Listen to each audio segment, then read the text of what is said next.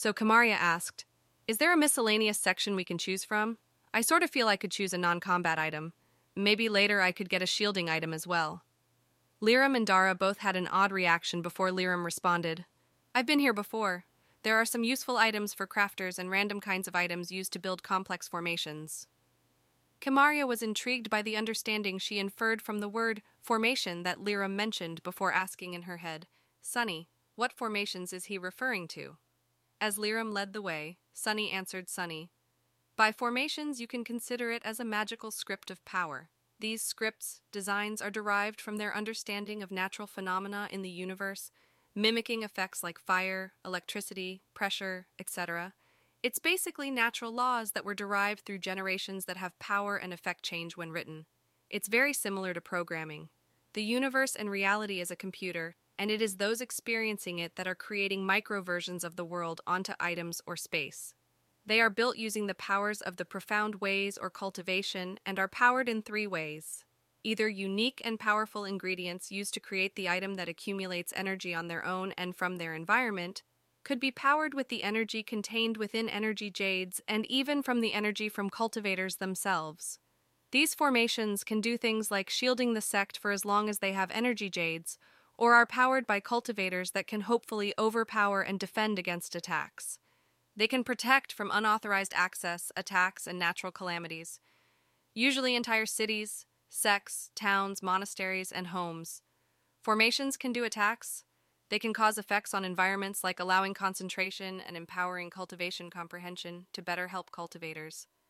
Their functions and applications are limitless. Kamaria's eyes were shining. This was almost exactly like programming, something she did professionally and had a grand passion with in her previous life. She thought to herself, "I wonder what amazing things I could create in the future."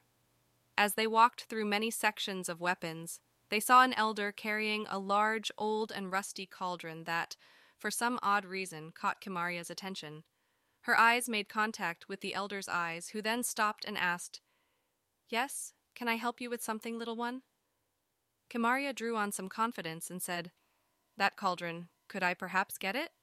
The elder blinked at the surprising question before responding, "This is an ancient cauldron that no longer works, so it's going to be stored in the back to be used later as scraps. It is ancient, but it was created with excellent material that we could reuse to make new items." She responded, "I want it, please. Can I trade it for this paper that I received?" Liram and Dara were both shocked and implored her to not do that. They explained that there are cauldrons of much higher quality up ahead and on not wasting this opportunity on trash. The elder was shocked and also told her to reconsider. Kamaria hesitated after seeing everyone's reactions, but when she looked back at the cauldron, the feeling she initially had only grown even stronger.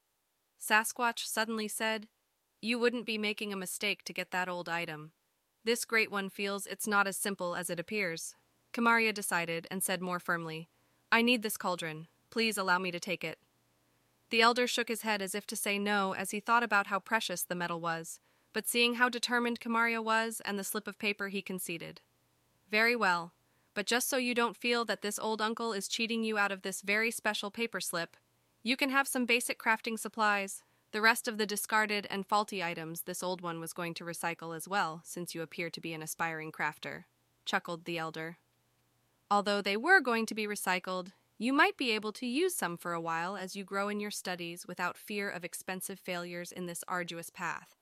The materials they are made of are not too bad. I'll be right back. Please be patient."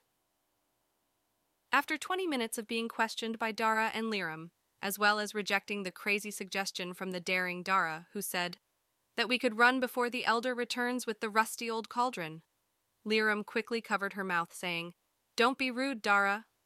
A minute later, they heard the footsteps of the elder, who had a ring of holding in his hand. Kamaria walked over with the paper slip and put it in the elder's hand, who handed the ring to her. Kamaria accepted the ring, even though she wasn't yet able to check its contents due to not yet cultivating. She also thought it would be too rude to have Liram check in front of the elder.